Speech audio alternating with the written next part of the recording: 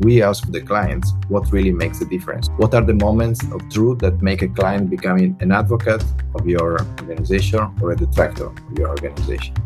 We like to think that what we believe is important for our client, but sometimes things are different. I would like to think that my onboarding process is a key moment of truth, but sometimes you discover that when they file a complaint, that is much more a key moment of truth than when they onboard on your bank. Hello and welcome to Good Data, Better Marketing, the ultimate guide to driving customer engagement. Today's episode features an interview with Matteo Pomoni, Global Head of Retail Daily Banking and Funds Entrusted at ING. But first, a word from our sponsors. This podcast is brought to you by Twilio Segment. Looking for clean, reliable data that you can trust? Segment collects, cleans, and allows you to activate your data in real time across hundreds of applications and channels. Learn about how Segment can help you personalize customer experiences by visiting segment.com. Customer service is key when it comes to maintaining brand loyalty. Take customer complaints, for example. When a customer files a complaint, it's a critical time to act fast and tailor a strategy to that person. Resolving this complaint could be the difference between creating a detractor or converting someone to a loyal customer. ING's Matteo Pomoni has figured out which key moments of truth matter when it comes to brand loyalty. In today's episode, we discuss do's and don'ts of customer obsession, coping with channel competition, and how to identify key moments of truth in the customer journey.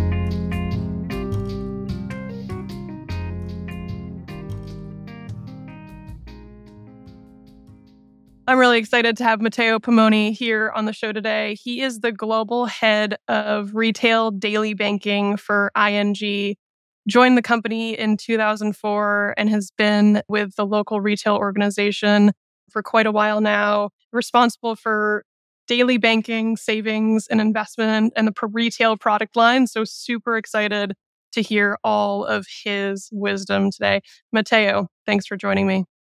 Thank you for having me. Excited to have a good conversation with us about customer experience. Awesome. Well, Matteo, softball for you to kick off. You've been with ING for quite a while, since 2004, but I want to hear in your own words what your career journey has been like. How did you get to where you are today?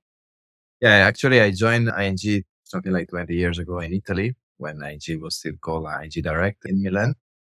And we were what you call today kind of a fintech challenging the more established banks. I spent 10 years in ING in Italy, and finally I was responsible for all the retail products. And then I've been asked to join the retail team in Amsterdam. I had different opportunities in Amsterdam. And as you mentioned, today I'm responsible for a set of products for two specific center of expertise, which is customer experience and sustainability, which have been defined to be the strategic priorities for our bank. So I have the opportunity to influence and steer where really matters for ING. So no pressure, just the two strategic initiatives sitting under Matteo right now. We have the man in the hot seat, which is great. So you play a key role, your team plays a key role in the customer experience and the journey. What are some of the programs that your team runs? Of course, our job is to steer and inspire, and when it's needed, challenging what actually is happening in the customer experience domain. But the real job, of course, is happening locally. So what we are trying to do is to make sure that we have a common guidelines and ambition when it comes to customer experience, and then to make sure that we are matching these ambitions.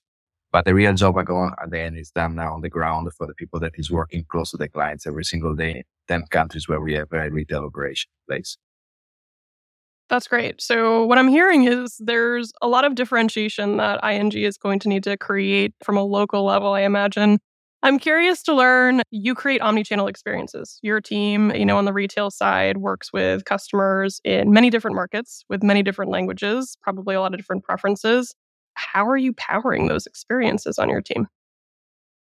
When we look at an organization like ING, as you mentioned, we have different countries with different also engagement models.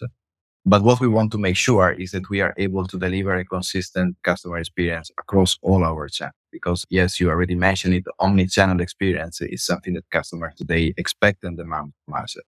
There are two main elements that match our ambition. The first one is to have a robust set of data that we are able to use in a consistent way across channels. And this is something that seems very obvious, but actually it is not. Because if we look at where we were something like 5, 10 years ago, there was a kind of a siloed channel approach that we had completely transformed. First, you have to make the data available to all the different channels in a consistent way. The second thing is to make sure that the data protection barriers is higher than before, because it's easier to protect your data when you have a siloed process, when you have this open platform. The other element, once that you are able to digest and use your data, is to make sure that you have a robust brand identity. And this brand identity has to be cascaded and empowering every single employee. And this is not only about the front end employees that speak with the end clients, but it's the full organization. Because when you have the two things together, the set of data and a strong brand identity, then you can make sure that across all the different channels, that your clients will experience a similar powerful customer experience.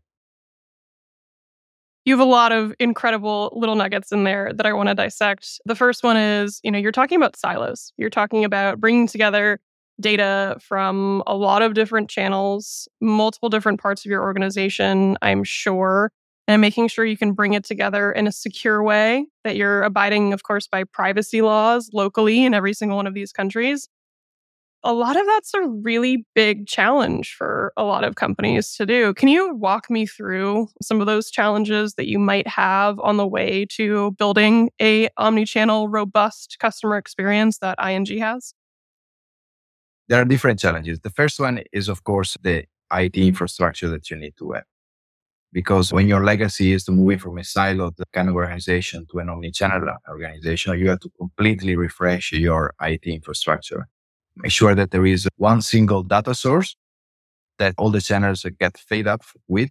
So to make sure that when a client, let's take an example, asks for a mortgage in our app and then visit our branches, the progresses that he's been doing in the app are fully recognized from the front officer in the branch, right? And to make this possible, you need to have one source of data that are feeding all the channels. This is a more technological channel, I would say.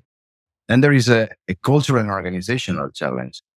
Because of course, in a omni-channel experience, you need to make sure that the channels are not competing with each other, but actually are helping and supporting each other. And this is a cultural challenge, but also it's an organizational challenge, because if you give siloed targets to every single channel leader, then you will not have this cooperation in place. They should have cross targets to make sure that they help and support each other, right? And then they go for the final goal, which is to deliver the best omnichannel experience ever. That's really interesting. I like that you brought up the idea of channel competition, very complex idea that you're talking about right now. How do you approach that? Are there methodologies in place that you're looking at to understand channel of choice for your customers? How do you make sure that you're delivering that right message to the right person at the right time? Yeah, this again comes with data. So and this is a kind of an interesting element that I think is becoming a game changer for every industry. And we are talking about personalization. So the importance to make sure that you're able to deliver digital, mainly personalized experience. That we believe is the key game changer. And to make sure that this is happening, again, your main partner in crime is your ability to digest the data. Because something that we can learn from a recent experience is that the one fits for all experience that we were delivering in the past is not matching customer expectations anymore. Customer expectations today are different. They expect a personalized, tailored experience. They expect that we know their needs and we address their needs properly. And you are not able to do this if you're not able to have the data that help you to recognize what the client is needing for you. By the way, personalization is only one of the elements about the changing of customer expectation. And I would rather mention two more. The second one is the velocity. 2 years ago, we deliver, let's say in my case, a consumer loan in 1 week was actually a good experience, and clients would have actually have a positive NPS with this kind of experience. Today, it's not even close to be at par what the customer are expecting. They want a loan. They want it now. I want to have an answer from you now. So instant is become the new normal. And finally, the last element is that clients spend more and more time in what we call the super apps. I can make some examples like Amazon, Booking. This is where they spend their time, where they take also their financial decisions sometimes. And if you want to become relevant for them, if you want to match their expectations, you need to be there, be able to help them to take the best decision when really matters. So personalization, velocity, because instant is a new game, and be sure that you are relevant where customers are. That's really interesting. I live in Brooklyn, and anytime I walk around, you can see probably no less than like 6 Amazon trucks just kind of delivering packages, which I'm sure are coming directly from a warehouse right across the river. Probably ordered it 10 minutes ago. So this idea of velocity that you're touching on, I think is really interesting and something that Amazon and others created that need in the market and kind of have been pushing that as a consumer demand, and consumers have been learning and pushing other industries to make sure that they can kind of figure that out for them as well, which I think is creating a lot of new, unique, interesting customer experiences in places that we would have never expected. Banking, healthcare, they're all innovating. Yeah, it's clear that we are not setting the standards here. You named Amazon, but think about Google. They are actually setting new standards when it comes to the digital expectation of our clients. And of course, this is also influencing any other industry. Banking is an exception. Definitely not. I like this idea of this connection with these super apps, like being where your customers already are. Can you give me a tangible example of what that might look like with ING? Yeah, I can make you an example that is very, very tangible and very recent, actually. So if you are a client in ING in Belgium, today you can have up to 11% of discount if you make some purchase on Amazon, because we have a specific partnership with Amazon that we are able to track customer behaviors, and some specific purchase that they make, some specific items, we are able to provide them with a discount. And this help us, of course, because we have a better NPS with our client because they are happy to have a discount. But this is also helping Amazon because usually they are able to profile which kind of items they want to promote to our client, because we have the capacity, of course, to help them in that. So I think it's an interesting example of how we can mutually help clients, but also our positioning of our clients and the loyalty of our clients with us, because they say, oh, that's nice. With ING today, I have an opportunity that I don't have with any other bank. So I should stay with these guys. That's the name of the game, right? Driving loyalty, making sure that you're providing these exceptional experiences for customers so they can continue to come back to you. One of the things that you've mentioned a couple of times now is NPS. And I'm really curious to learn how you're actually tying that back to some of the business outcomes and some of the data that you're talking about. So there's a lot of different ways to measure customer satisfaction, of course, NPS being one of them. But how do you make sure that you are threading the needle between the customer data that you're collecting, the NPS that you're soliciting, and the actual business outcomes? How do those 3 things get married together at ING? Yeah, that's a very good question, because we were speaking at the beginning of this podcast about customer data, right? Then you should ask yourself, what are the sources of data that are really cool to take a strategic decision? And actually, we believe in ING that there are 2 main sources of data. The internal source of data, which is the real-time survey that we actually display to our clients after they made a transaction with us, for instance. And these are real-time surveys. So for instance, you make a money transfer, then we ask you, how was this experience for you? Was good or not? And then they give you a rate. This is powerful because you know if that specific episode was good enough for your client, and they give you a range, right? And so you say, are we doing a good job or not? What you are missing in that picture is that you are not benchmarking yourself with the rest of the market.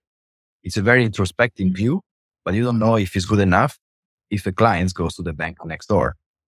That's why we believe that it's very important to enrich the picture that we have on this internal survey that again are real time with something that is more, not sophisticated, but we say that is enriched from the benchmark with our main competitors.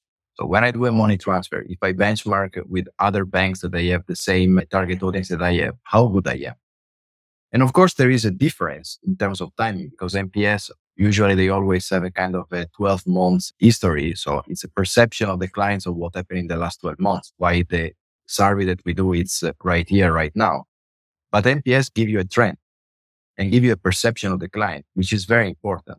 So this gives us the opportunity to say, okay, so very likely on these specific episodes, we are not good enough. We can learn from our peers.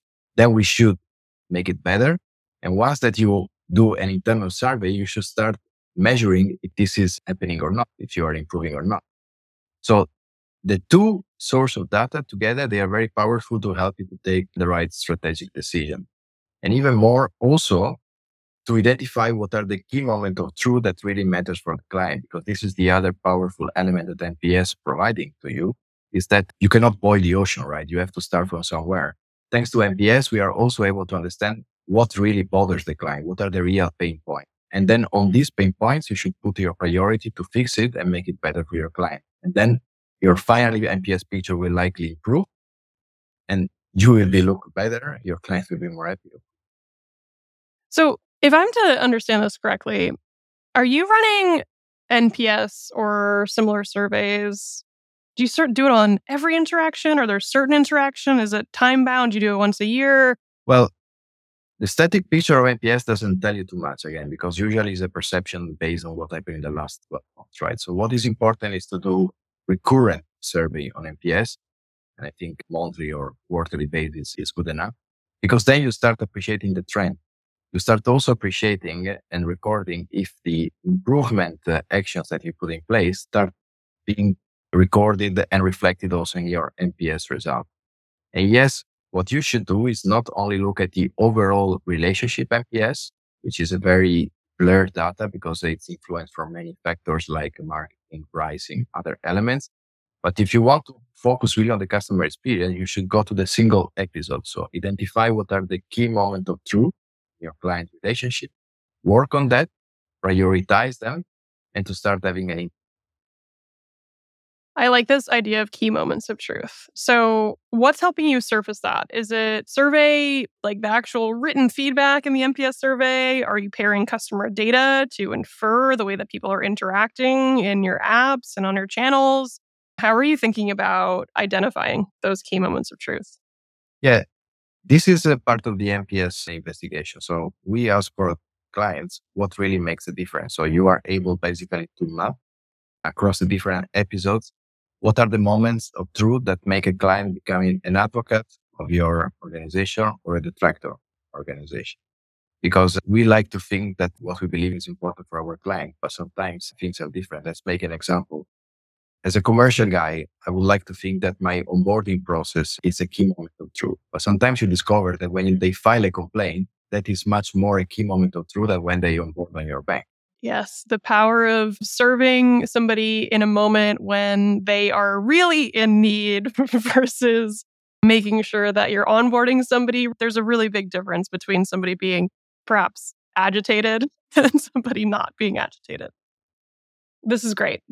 Thank you for walking me through a little bit more about NPS. I used to run it at my last company, and it's a really interesting tool to be able to understand exactly who your promoters are and making sure you can also talk to them about the products that you might want to build, because they're probably your biggest fans. They might have ideas that you might not have. So making sure you can really solicit their feedback, and the detractors. If you can turn a detractor into a promoter over time by taking those key moments of truth and embedding into your customer journey, that's obviously the end goal of a lot of what organizations do.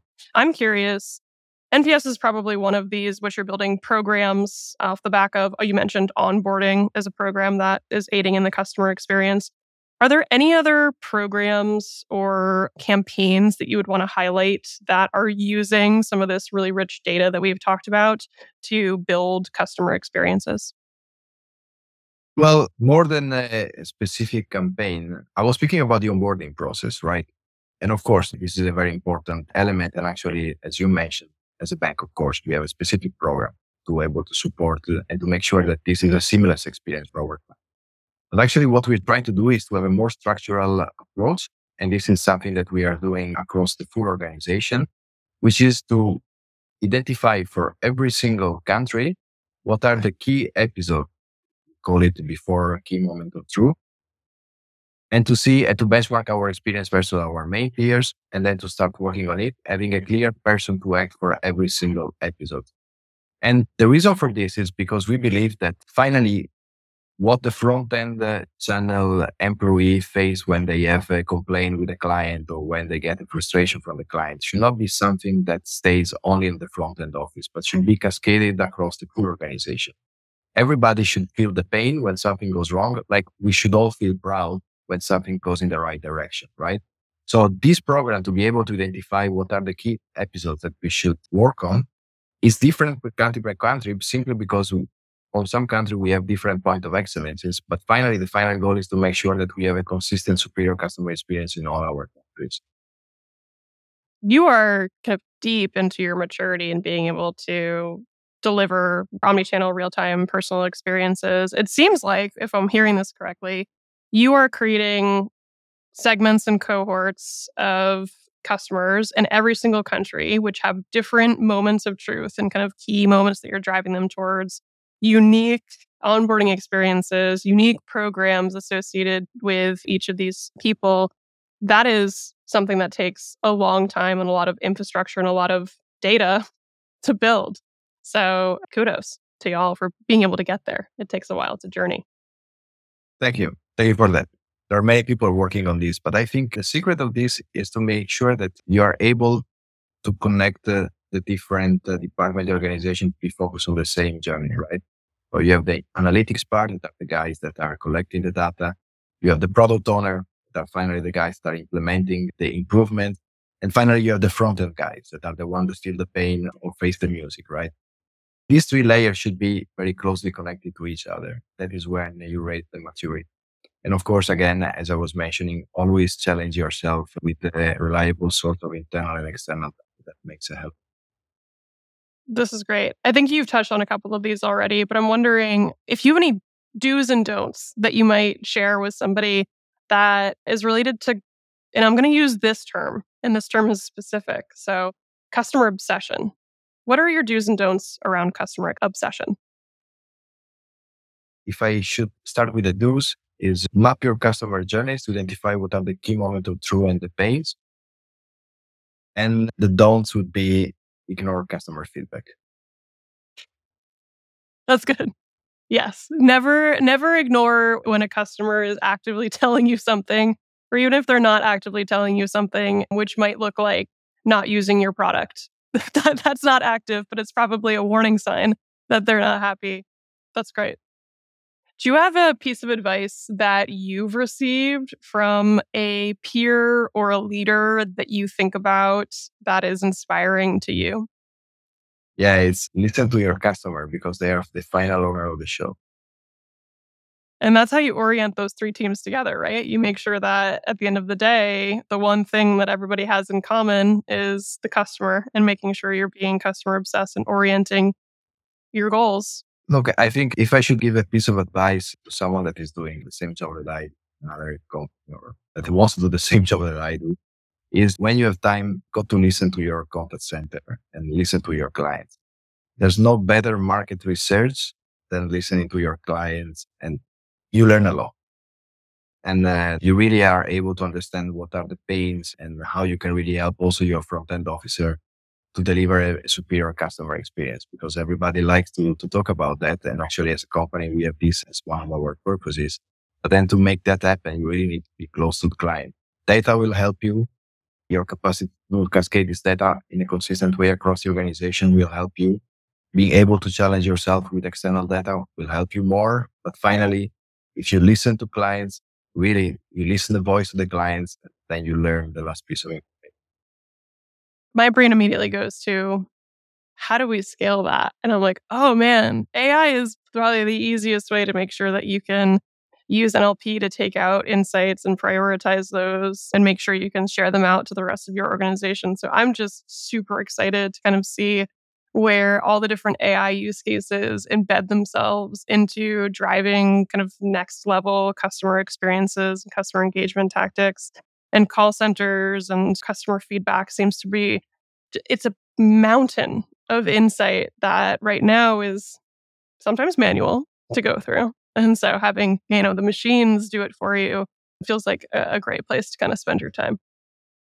Yeah, actually, if I had to look at most disruptive trends that are happening not in the financial industry, but in the industry, of course, generative AI is something that is striking our attention, right? And there are multiple user cases that, if you think about the financial industry, are already popping out here and there. And we are watching them very closely. I can make a few examples from the capacity to enrich your chatbot service that today usually is a very dry experience for the final client, while using the generative AI can become a human-like experience, which is fantastic and very efficient also, to more sophisticated kind of user cases like giving financial advice to wealthy clients using the capacity of generative AI to digest incredible amount of data and say what the best investment strategy. We are watching this and we see already some years they already adopted this kind of solution, which is very interesting, of course, but we are also very prudent for two main reasons. First, because we believe there's not still clear regulation around the use of AI. And the second most important thing is because of the potential misuse of your client's data. Because financial situation, you should be very careful. 100%. And that's why I think it's really important right now, if anybody is thinking about AI use cases, is thinking about the quality and the security of your data at the moment. Having high quality data is going to make sure that you have higher quality outcomes from any of the AI use cases that you're creating. And one of the interesting ones that you brought up is kind of AI enabled financial advice and advisors. That's something that, of course, there's holes right now within. If you go to ChatGPT and you ask for financial advice, probably don't take it. It's taking blogs from the internet and basically like spitting them back out to you. Who knows how valid that would be? But for you, you have financial advisors and you could create a library of trusted advice, and leveraging NLP and then being able to serve it back with Gen AI is a trusted source. So I think there's a lot of these industries right now that I think have a lot of this trusted data that they are kind of sitting on, that they are the owners of, and that they can capitalize in Gen AI. Because right now, I wouldn't want to trust the financial advice of ChatGPT because it's pulling from blog posts from across the internet, and who knows what the source of those are. But ING, trusted source. Yeah, I believe that is also the competitive advantage that we have, right? That's why I was mentioning it's important that we make sure that the data we decide to use this technology, we do it in a proper way, because that is where it sits the trust of the client.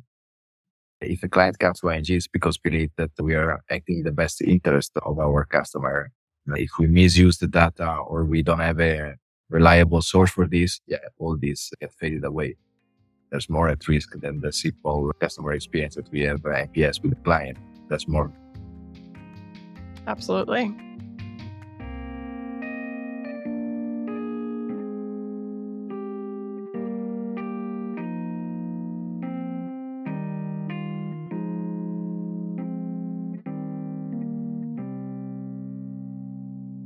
I'm wondering if you have an example of a company that you think is doing it right, that you look towards for inspiration as it relates to customer experience.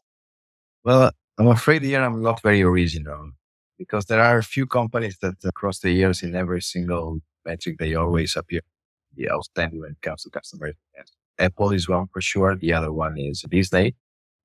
And it seems like very obvious because everybody knows the brands and we know that they are recognized to be champions when it comes to customer experience. But I like to mention them because to be consistent and excellent for so many years in a row means that you have an incredible disciplined internal standard to deliver to your customer promise, which I think is something that we should all strive in.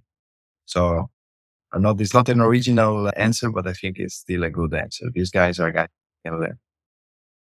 It's the details with them as well. You know, when you're opening a package from Apple, you recognize how beautiful and simple it is. And, if you're even visiting a park at Disney, the scaffolding matches the ride. It's not this ugly scaffolding that's just, sitting on the top of it. So I do think that they really sit in their customer's shoes and imagine what the experience might be, for somebody for the first time experiencing a brand, for the 100th time experiencing the brand, and optimizing for that. They also have many different mediums that they interact with folks. They have media brands, they have in-person experiences. And so to drive that consistency across all those different channels, really challenging, and makes you think about some of the internal policies that they have in place to be customer-oriented, customer-obsessed. They really have a customer obsession because their capacity to collect customer feedback in every single deliverables. In a Disney park, they measure everything. And thanks to this, they are able to strive always for the next level of excellence. So it's not something trivial. There's a lot of sophistication in their final product. That is really something that to admire. And little did you know, when you have the app that's telling you the wait times for the rides, like that is also collecting data for them. Exactly. I was exactly thinking about that. I found it really, they are absolutely. Yeah, that one's a really smart one that is improving it for you, but also delivering them back exactly what they needed. It's a win-win for everybody. We've mentioned a couple of different trends. You mentioned personalization, you mentioned velocity, you mentioned kind of these super apps. Just had a brief discussion about AI. I'm wondering if you are kind of looking at or seeing any additional trends or changes on the horizon as it relates to data and customer engagement in the next 6, 12 or more months? I really believe that everything that will contribute to translate a digital transactional experience to a personalized, emotional digital experience is what will make a difference in the future. And these trends that we've been mentioning during our podcast, they are there to stay. Possible more relevant. And AI, again, we are just at the beginning of the show, right? How much this can be disruptive for any kind of industry, it's just to be discovered soon, I guess. We'll chat a year from now and you can let me know, how all the changes have been impacting retail banking. Last question for you today, Matteo, is if you could leave us, if there's one thing that you would tell, words of wisdom, steps or recommendations for folks that are looking to up-level their customer experience strategies? Well, I would say 3 things. Never stop listening, understanding your customer. Prioritize anything that comes about personalization and empower your employees because it's the best asset that you have. I love it. Simple, making sure that you're putting the customer and your employee at the center. That feedback loop is absolutely critical. I really appreciate your time today. I learned a lot. Thank you so much for being here, Matteo. Thank you for having me. It was a pleasure.